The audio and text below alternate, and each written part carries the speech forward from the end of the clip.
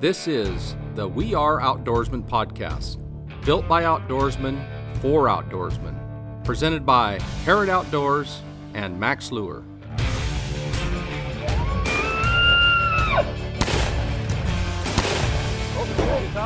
Top line just got this. That's where it is. That was my fish. There we go. So Hoochie does it again. Welcome back to another episode of the We Are Outdoorsmen podcast. I am Britton Ransford, your producer. I'm here with Bob Loomis from Max Lure and Richie Harrod of Harrod Outdoors, and we're locked down. What else do you have to do than to listen to three guys talk about hunting and fishing? Yeah, I guess drink special coffee and Gotta talk have about special coffee. You got a special coffee every day now. Oh, well, yeah, probably. Yeah. Well, you can't do anything else. You can hunt and fish and drink special coffee. Right. There you go. That's what we can do. Yep. We recently did a little bit of 2 weeks ago, we talked about some late fall walleye fishing, and recently we went against everything we talked about and went and did a little bit of jigging up on Banks Lake. That was a really, really fun day. That was fantastic. That was one of the best fishing days I think I've had in a long time. Yeah. We went up there with Eric Broughton, one of the Max Lure Pro staffers, and he had been hammering them, kind of jigging sonic bait fish up there, and so we couldn't let him have all the fun. Well, no, of course not. No. We caught quite a few fish. You guys want to talk about a little bit what we were doing up there and how we were, Sure. successful? Sure. Well, the whole jigging thing, this time of the year when those fish start going on the feed bag, they're trying to get anything and everything they can. The water's cooling down. You do get lake turnovers. You get whole changes. So the fish go in a totally different pattern, and they go on the feed bag. I mean, people hear you say that, but they literally do. And when you can find fish, they're going to bite. And it's just a matter of Eric had been out a couple days prior to that and found some fish and started playing around with like the half ounce sonic bait fish, and had done really well. So he gave us a call, said, "Hey man, you guys got to get up and try this. This is really fun." So we thought, well, hell, let's just run up there and go see what's going on. So we ran up there and fished one afternoon, a couple days later, and hell, we didn't even get up there till 2:30, 3 o'clock, something like that, And It was cold. It was cold. Oof, yeah, it was like I think it was like 24 degrees and it was blowing about 8, 9 in that neighborhood, So it was on the cool side. Yeah. But we went up there and started playing with the sonic bait fish, and it basically hooked it up like a blade bait to where it on the pull it vibrates up and then flutters back down to the bottom. And being a longer, narrower jigging spoon, that thing just absolutely worked phenomenal. But it's really funny. We always talk about matching the hatch. Eric had been fishing a half ounce, which was a little bit longer bait than what those fish were feeding on. We went down to the 1/4 ounce size, which was much closer to the size of those baits, and we just absolutely mollyhawked those fish. I mean, it was we landed over 35 fish in about 2 hours, and we didn't catch a fish under 17 inches. And it was just crazy. Oh, It was crazy. Oh, it was unbelievable. And you put that 1/4 ouncer, it takes a little bit longer to get down to the bottom. We were fishing like 37 to 52 feet, depending on where we were at on this hump, where the bait fish were stacked up, and those big fish were coming up onto that hump. And we actually, we spent time going around the whole thing, finding where most of the fish were, or finding. Basically, they were crawling up on that hump the closer that it got to dark, and with that 1/4 ounce bait, it takes longer to get down to the bottom, and you're going, get down there, get down there, get down there, get down there, and Who find can get there your first? line goes slack, and you reel down, and you give one twitch, and oh, I'm bit. Yeah. Oh my God. Yeah. What was interesting about that is we had pulled up a couple fish and tried to bring them up slow when the deep water, in case we wanted to, because we released a lot of them and we didn't want to. Well, we only killed like 7 fish. Yeah, total. we didn't kill very many, but we released a bunch of them, and so we're bringing them up slow so we wouldn't be hard on the fish. And but even at that, occasionally a couple of them, spit up what they're eating, and if you'd lay that little fish, which they're small perch, you'd lay those right beside the Sonic bait fish. Oh, the quarter ouncer, and it's Perfect. the same size, same pattern. Oh, It's yeah. like, look, yeah, that's why they're biting these. Now, I will say though that they, color wise, they seem to bite a variety of colors, but the ones that seemed to be the hottest were blue and silver, which looked like little fish. Absolutely. And that was pretty cool. Well, that was because they just planted, like the week before, they planted like bunch 200,000 kokanee in there. Yeah, a bunch of little kokanee. Small kokanee. And I think, those fish were eating on them, that's no doubt. And then, Yeah. of course, they're eating The perch. white one was just Yeah. off the hook. Yeah, that was crazy. But that was a lot of fun. And the one thing, about jigging that's, you kind of need to know. I mean, one of the things I always used to do was jig. And we knew where the fish were, and you could repeatedly go into those places and jig them. And Banks Lake is really large. It's a large body of water. And, so we talked about trolling before in a previous podcast. And if you can find where those fish are like Eric did, and then hold your boat and get over top of them, Yeah, absolutely. and then jig them, that's when you're going to have that success. And so it was nice. I mean, he did the work for us. He found where they were, Sure. which allowed us to hover over those fish, move a little ways, and try to be the first to the bottom. Yeah, exactly. Yeah, get down. And I think Eric, he did that on purpose to me. Every time I'd catch a fish, he'd move the boat. I'm like, well, we just got on him. He'd move the boat. It was on It's like, purpose. he did that on purpose. That was beautiful. Yeah, it was. It was pretty funny. Yeah, But yeah. Rich caught a fish. We got to move. we got to move. I'm like, hey.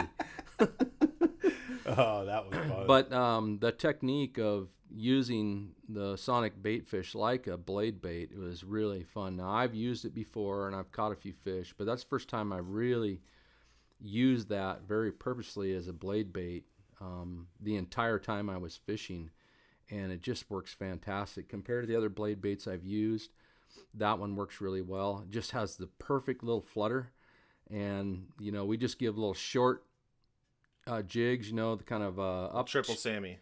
Yeah, that's what we're calling it. Triple Sammy with a double backflip. Yeah, we just maybe 2 or 3 in a row, but just a couple of short jigs up and bring it 2 or 3 feet off the bottom, let that flutter, and they just pound it on the way down. I mean, just pound it. Well, I'm gonna tell you something. I say this at seminars and when I talk to people about utilizing jigging spoons. If I had to pick a single lure to fish from East Coast to West Coast, saltwater, freshwater, for any species, I don't care what it is. If I had to pick one lure, I would most likely pick a jigging spoon, like the Sonic baitfish, because of the fact it not only emulates, a small fish, but it can emulate any type of bait. And as long as you got the right color and the right size, you can do anything. And I've watched Pete Roscoe, the gentleman that designed it, is the guy that he designed the crippled herring. I mean, it's a competing product against ours. I don't care. It's one of those parts that was a very, very good fishing tool. And I fished with Pete, Alaska, Florida. I fished with him a number of different places. And I've literally watched him fishing along 9 or 10 other people, and he's the only person that's catching a fish. Right. Because of the fact that a jigging spoon, there is no correct way to actually fish it. Is what you do is you're moving that jigging spoon and trying to trigger those fish into biting. And there's one way or movement that ends up triggering those fish to bite. So, large sweeps, short sweeps, short jigs, short movements. Everything was changed. And if you guys noticed, when we first got there, we were using real large movements, a lot of stuff, attracting fish, trying to get them close to the boat, trying to get them close to your jig, twitching it and getting bit. But longer or closer to dark, those fish didn't want that. Yeah. You know, we were almost dead sticking it at the end. That's what I was where going you were just, you know, just a couple quick twitches and, you know, letting it dead stick, and then we were getting bit. Isn't that crazy? Oh, it is. That was pretty neat how that changed. And that just shows you 2 hours. Yeah, that just shows you the difference of fishing a jigging spoon. You can trigger those fish into biting, but you have to figure out what that is. Mm-hmm. And most people go out and they cast it out 3 or 4 or 5 times. They don't get bit, and they pull it off and they put something else on. That's the problem, is you have to continually work with it for a little bit to figure out what is going to trigger those fish to bite. Yeah, it was really interesting how that happened. And I don't know, I think as they concentrated more in the evening on those flats, and the sun started going down, they became, for whatever reason, a little less active, and we just kept changing up the way we were jigging, which was really interesting. Oh, it was. And, you know, Eric had said something like, you know, what do you call it, the triple Sammy? Triple Sammy. Triple Sammy, yeah, he called it the triple Sammy. He was getting bit that way, so he was being aggressive with it. And then after a while, we just started, like Bobby said, we just started slowing that jigging down. You give it a couple little short ones, and then you just hold it, and that's when they would bite. I think that was about the time that we caught the same fish on each of our lures. Oh yeah, we did do that. Pulled up one fish on my lure and Richie's lure, but I didn't even, you know, I was hardly jigging at the time. It came and just took it, and then ran into Richie's and took his. Well, you know, at first I thought, oh well, when we saw that, I'm like, oh, I just hooked into it. But then the more I thought about it, I'm like, no, that thing hit my jig too, because it wasn't like it ran into it, you know, and it started pulling. Yeah. It was like I got bit. Yeah. You know, and that was the craziest thing. And there he was with 2 of those sonic bait fish. That was great. While you guys were playing around with that one fish, I think I caught 2 more. Yeah. Bobby was a silent assassin back there. Well, they were fighting each other and the fish, and that was cool. The marketer in me has to tell you to go subscribe to the Mac Attack, because we do a column on the sonic bait fish every single month. Pete Roscoe writes it, and it's a pretty unique fishing tool because it has 3 different attachment points. There's all sorts of ways you can fish it, swim it, cast it, jig it, whatever you want to do. So go check that out. That was a really fun trip, and so we have a video of that up on our Facebook and Instagrams, and yeah, we're gonna take a quick break, but when we get back, we're gonna talk a little ice fishing for kokanee and trout. Oh yeah. You know, one of the best ice rigs that I've used in a long time is the ice rigs that we have at Max Lure. They're both designed with a sling blade as an attractor. It helps draw those fish in from a long ways away. Then down below, you've either got a glow hook or a humdinger. They're phenomenal for triggering fish to want to bite. You can bait them, not bait them, put scent on them, not put scent on them. Both ways, you know, it just depends on what those fish are looking for on any given day. But they work extremely, extremely well. You need to get ice rig packs at Max Lure, and we've got them at any of your local retailers or at maxlure.com. And we're back. That ice rig's a hell of a tool. Oh, it's a phenomenal tool. I mean, the whole reason we put it together is because that's what we use. It kind of works. Which brings us to our next topic, which is ice fishing for kokanee and trout. And Richie's done some really amazing episodes of the Northwest Outdoorsman up in Canada using all the tools we're about to talk about. And Bobby has a ton of experience doing it as well. He's been in every single one of those episodes. So you guys want to talk a little bit about you know, how you guys are targeting those fish and whereabouts you're doing it? Mm-hmm. Sure. Yeah, that's it's been a lot of fun, and it's pretty disappointing for us with the border having been closed for so long, because, you know, we'd be planning right now to go up and COVID. We'd be planning right now to go up and do some ice fishing. And I think this kind of all started with a friend of ours, Max Lure Pro staffer Danny Coyne, who said, hey, it would be pretty neat if you guys came up and showed you how to do a little ice fishing for kokanee and jigging for them. And thought, man, that'd make a really cool television show. So we went up there, and, you know, Danny showed us the ropes, how to do it. And, you know, for Bobby and I, is new. The way that you do that was kind of new. We've not done a lot of ice fishing in our life, just because a lot of the places that we grew up around, to stay either open water or there just isn't that opportunity. And so, having them show us how to do this has been kind of a phenomenal experience. But, who would thought that maybe you could jig up a kokanee through the ice with the same kind of attractors we're using when we're trolling. So Danny, he's with BC Fishing. He kind of came up with the idea for that ice rig. Yeah. No, he'd been playing around with it and, really kind of designed the whole thing because of the fact that it works so well. You know, and just doing some playing around. That 4-inch sling blade and a glow hook originally is what he was using. And we, that's what we started out with. And then we started doing a little playing around and actually used the sling blade and the humdinger, the 1/8 ounce humdinger. And both of them worked very, very well.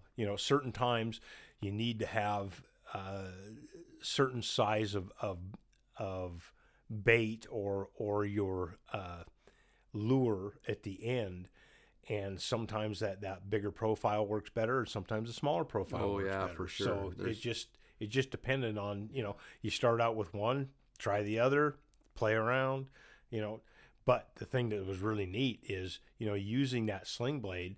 I remember Mark, when he first got that whole setup that he had. We're talking about Mark Roseboom, who's the owner of Lone Butte Sporting Goods. Yeah.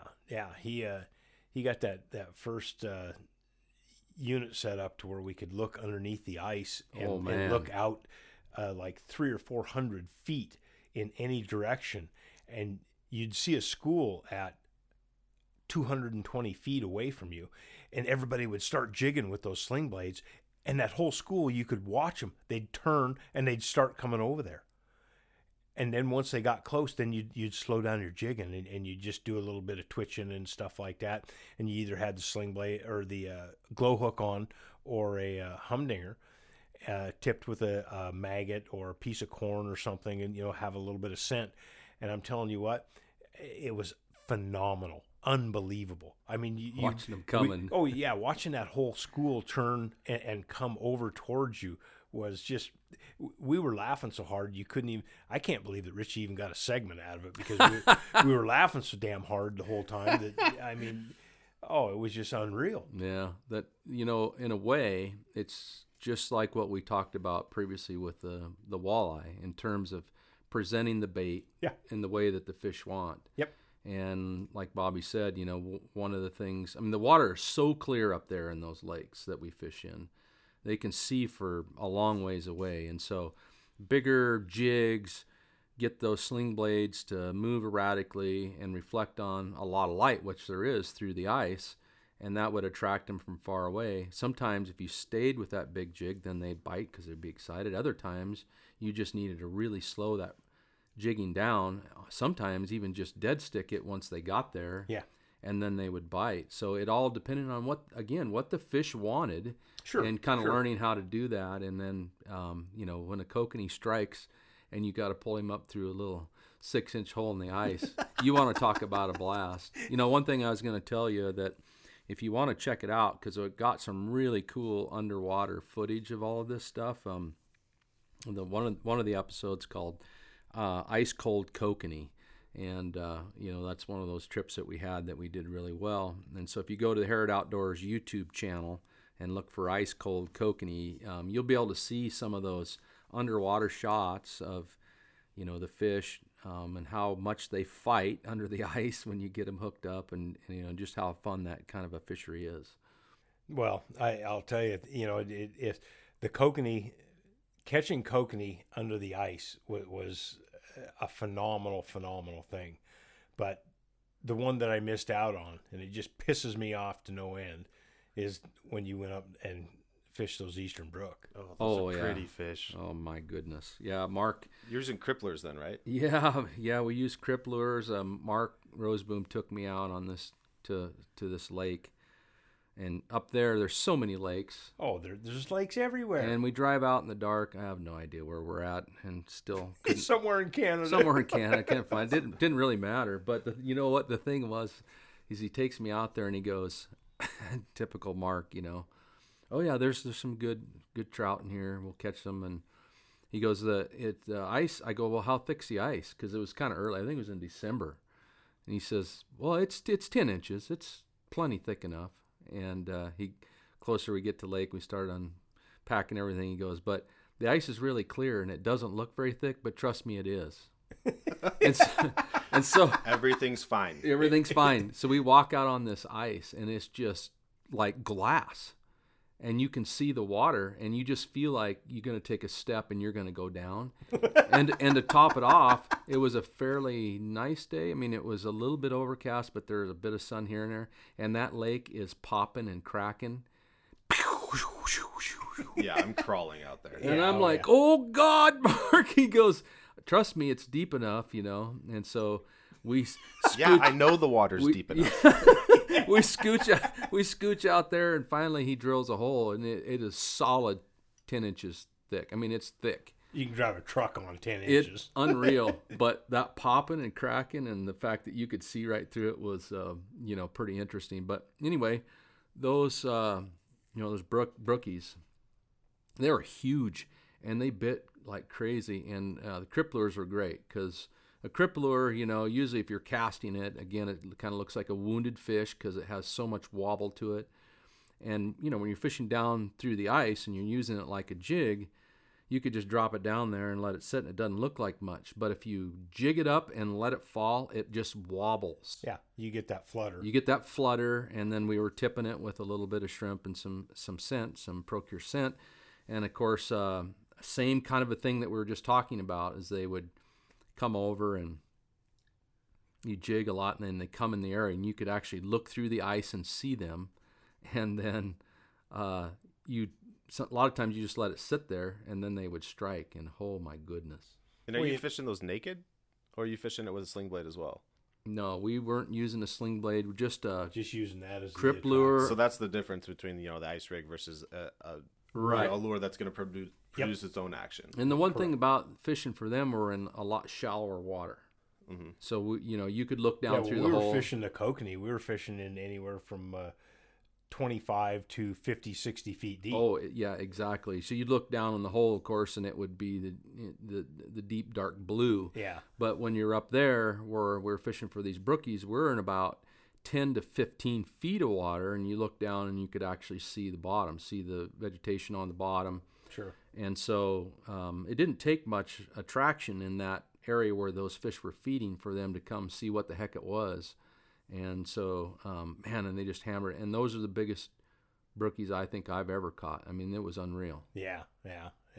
And I missed it. And I sent him a lot of pictures. Yeah, it was great. And I'm down here rolling around on my back screaming because I can't go fishing. Because he couldn't go fishing. Jeez. But yeah, that was another really great trip. A similar kind of thing. It's about attracting the fish by the movement of the lure, and then figuring out what it is when they get in your vicinity to get them to strike. And sometimes it was continuing to cause that flutter. Sometimes it would be to hold it very still. And that changed throughout the day. Sure. Well, that's the whole thing that people don't think about is even when you're trolling, we always call it doing the crazy Ivan. Right. You do the crazy Ivan. You're doing S turns. And those S turns, your inside rods are dropping, your outside rods are going faster. You're trying to trigger that fish into wanting to bite. All the things that we want to put on there, all the colors, all the movement, something needs to trigger them into wanting to bite. Right. And that's the name of the game with any type of fishing is triggering them into wanting to bite. Sometimes, guess what? They're going to bite anything. Mm-hmm. But on any given day, everything's different as far as, trolling speeds, as far as jigging, as far as, what type of movement you need to put on that particular lure in order to trigger them to want to eat something. Yeah, and it's like you said, it's matching what their forage base is. Sure. So whatever that color combination is, whatever that movement is for a wounded fish, whatever it is that they're feeding on that gets them to bite is what you're after. You're trying to mimic what their food base is. Yep, And absolutely. Pure and simple. And they didn't take me up to Canada to go We fish didn't. for Eastern Brook. No, we didn't want to take him. Yeah, great. I think maybe it might have been work or something got in the way. I don't know. Don't worry, Bobby. I've never been invited. So Oh. I will tell you, though, he was mentioning that first time. Being in the industry for 39 years, I've had the opportunity over the years to go ice fishing with phenomenal people. The Linders, Babe Winkleman, a bunch of these different guys. And I've never gone ice fishing. And so when we go to Canada the first time and do this ice fishing segment, we start going out on the ice, and Lance and I are looking at each other like, what in the hell are we doing out here? I mean, the ice is popping and cracking and stuff. And the ice is like, 15, 18 inches deep, thick through. And we have no idea. And we get out there and start fishing, and pretty soon you forget all of that stuff. Yeah, that's right. But then the sun comes up, and all of a sudden stuff starts popping and cracking and everything. You're looking around like, what the hell? Lance Mers, a good friend of ours who used to work for Max Lure, continues to be a promoter of Max Lure products, and he's a big dude.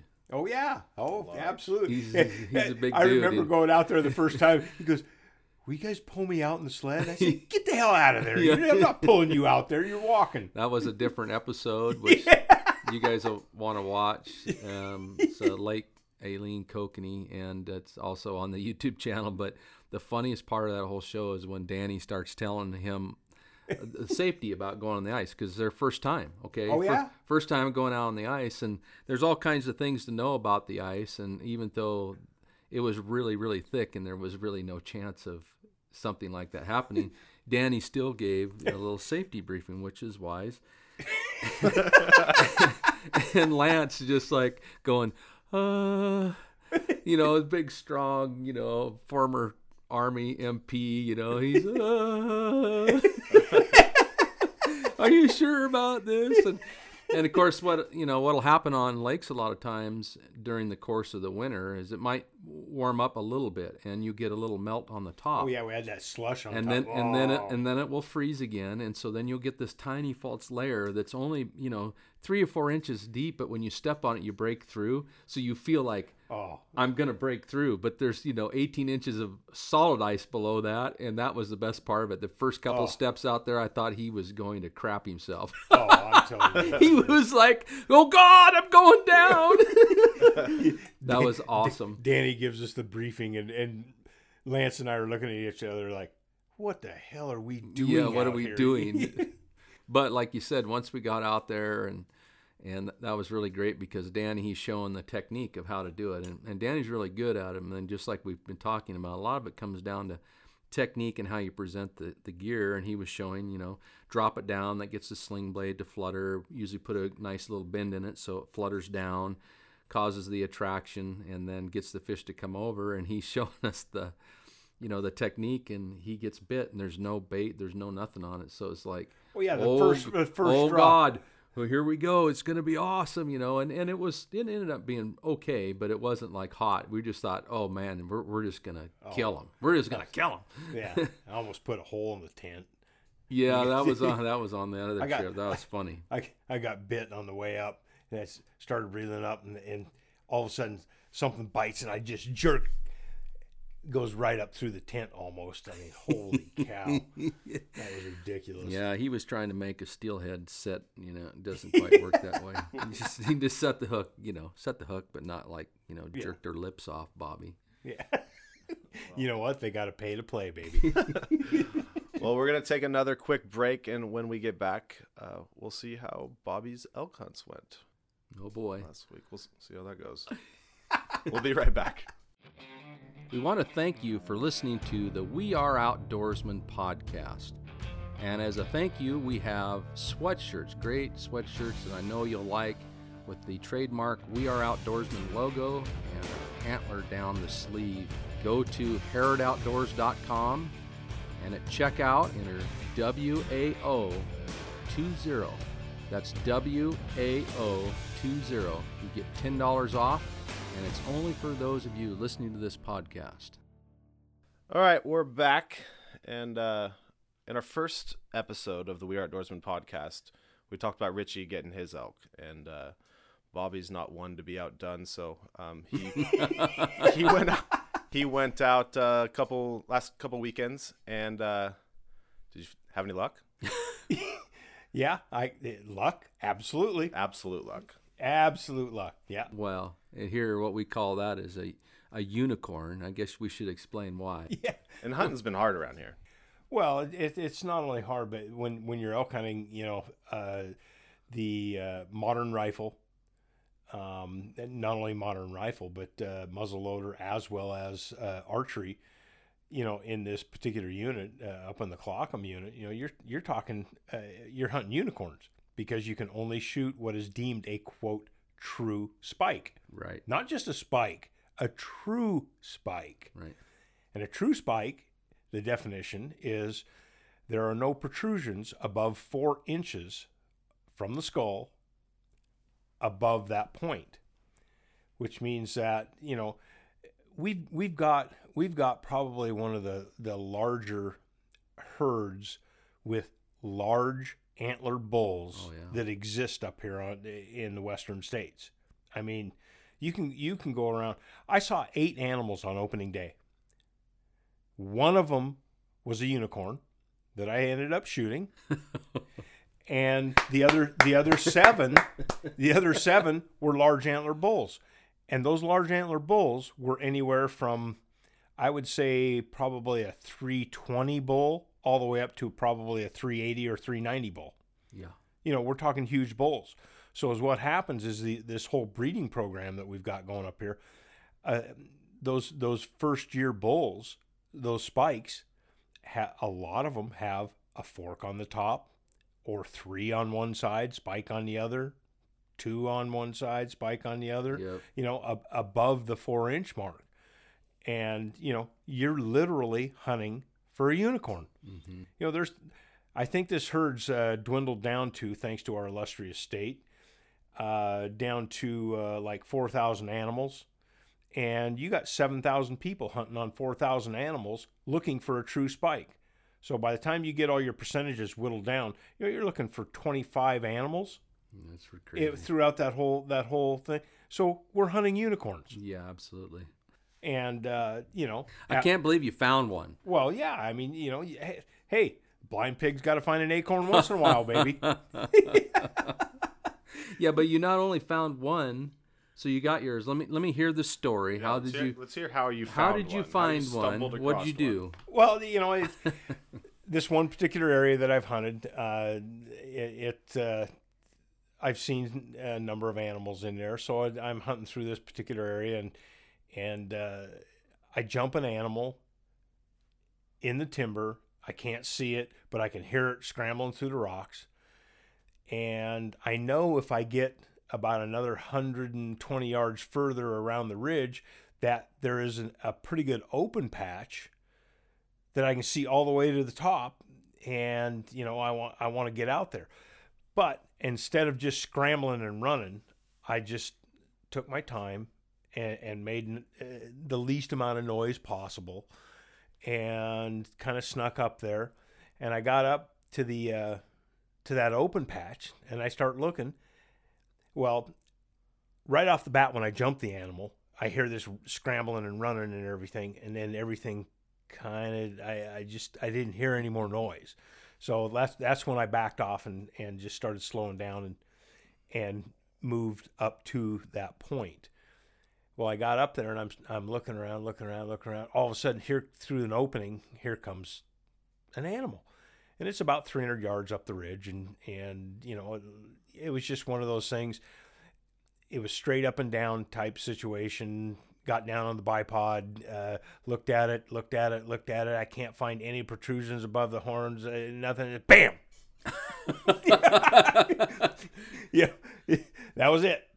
And so I was fortunate enough to find a unicorn on opening day, and worked out pretty good. Yeah. Had Dallas and Colton come in and help me pack it out, and It's your nephews, right? yeah, my nephew and one of my boys, and we packed the thing out, got it out of there, and kind of lucked out. And the middle of the week, Dallas, I know I'm blackballed. I can't draw a cow tag. I can't draw an antler bull tag. I can't. Oh, they have you. They have your number. Oh, absolutely. They said Bob Loomis. Oh, He gets nothing. Yeah, 0, nothing. Colton's got a cow tag. Dallas has got a cow tag. Dustin and his wife have a cow tag. Everybody's got a cow tag but Bob. Well, you found a unicorn, though. You're all right. Oh, yeah. You got to work 10 times harder. Yeah, but right. During the middle of the week, Dallas found a cow relatively close to the road, so he ended up filling his tag. And then on that Saturday, you convinced Kimberly to let you go hunting again. Well, it was not really Kimberly. It was like my nephew Colton. We kind of got in trouble because we stayed up until like 2:00 in the morning cutting elk meat and deer meat up and getting things processed. And so we got in at about 2:00 in the morning, and Colton's wife told him that he had to stay home. So I'm just being truthful. He's gonna have to stay home. You know what Jeff told me? What is he trying to stay married? Is that it? It's elk season. Yeah, no kidding. Come on. Oh, I about died laughing when he said that. So about noon, 1:00, I finally sent Colton a text. I said, "Hey, we gonna go out this afternoon? What's going on? So what's he do? He puts me on the speakerphone, and great. You the bad guy. Oh, exactly. He goes, "Hey, Maddie, Uncle Bob wants to know if we can go elk hunting." Oh yeah, get out of here. I mean, he wasn't over there. 20 minutes later, he's at the house waiting to go. Oh my God, I couldn't believe it. So we take off and get up on the hill, and it's like 3:00 in the afternoon, second to the last day of the season on Saturday, and we drive up there, and I'm 58 years old. I can't see as well as I used to, but something caught my eye and I stopped, and I look and I know I saw an elk, and it was probably 900 to 1,000 yards up on the hill. But the thing is where it was at. Yeah. There's only one thing that's going to catch my eye, going through the timber, and that was an animal. So we start looking. Pretty soon we spotted some animals bedded down, and there's an animal there. There's an animal there.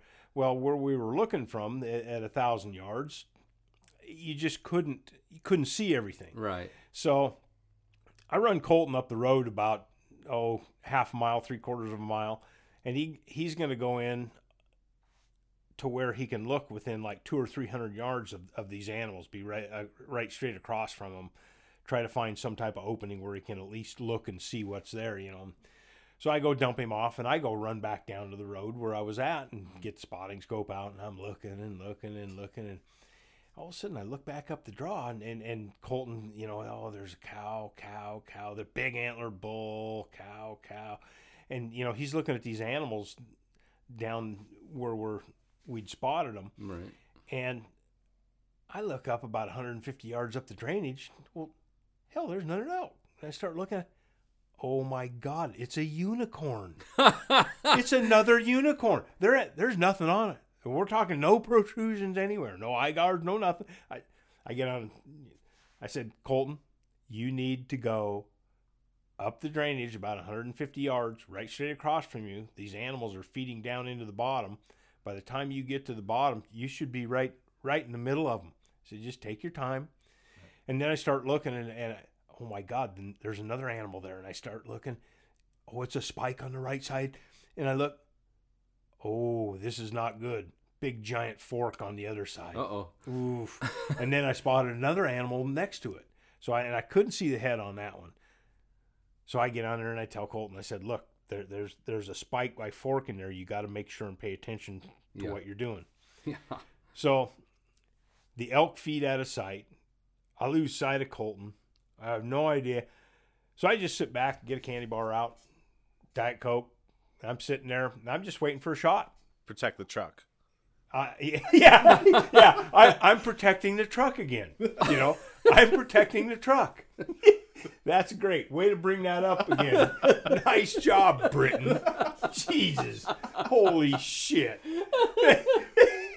Yeah. I'm protecting the truck. Protecting the truck. Exactly. So I wait. Bam!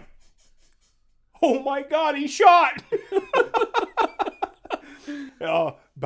About 3 or 4 minutes later, Uncle Bob, I got one.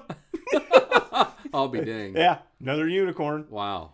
So we went in there and I quartered it up in the dark, and it was snowing, and it was absolutely gorgeous, and packed it out about. It was not a real difficult pack. Called Dallas. Dallas came up and helped us pack it out, and half hour later, we're back at the rig. Man, you're set up for the winter now. Oh, I'm telling you what, man. We're good. I'm just amazed that you. Oh, I mean, it's one thing, to get one, but to see in a family, but to see more, and then get two, man. I'm telling you, Hey, what are the chances? Well, you know what? I'd rather be lucky than good. Yeah, I mean, it's one of those things. That's how it goes. Oh yeah, absolutely.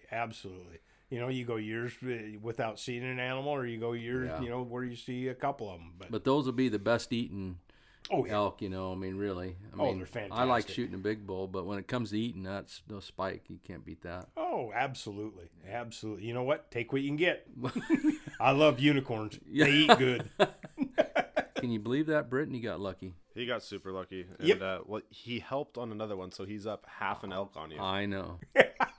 So you better go get a mule deer soon, right? I need to, yeah. I mean, that's what's coming up next for me. So, got to try to get a muley late archery. There you go. We've got snow, so I tried to go up and go up in that northeast corner of the state, and I'm telling you what, it didn't matter what it was, whether the refrigerator dies or got to go take care of. You mean life got in the way? Oh yeah, pretty much. So yeah, I didn't make it up there, but Colton got a good deer. So. Yeah.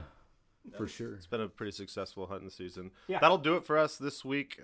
Be sure to like, subscribe, listen, do all of the above, and then be sure to go follow us on our new Instagram page, WAO Podcast on Instagram and WAO on Facebook. Go like us there.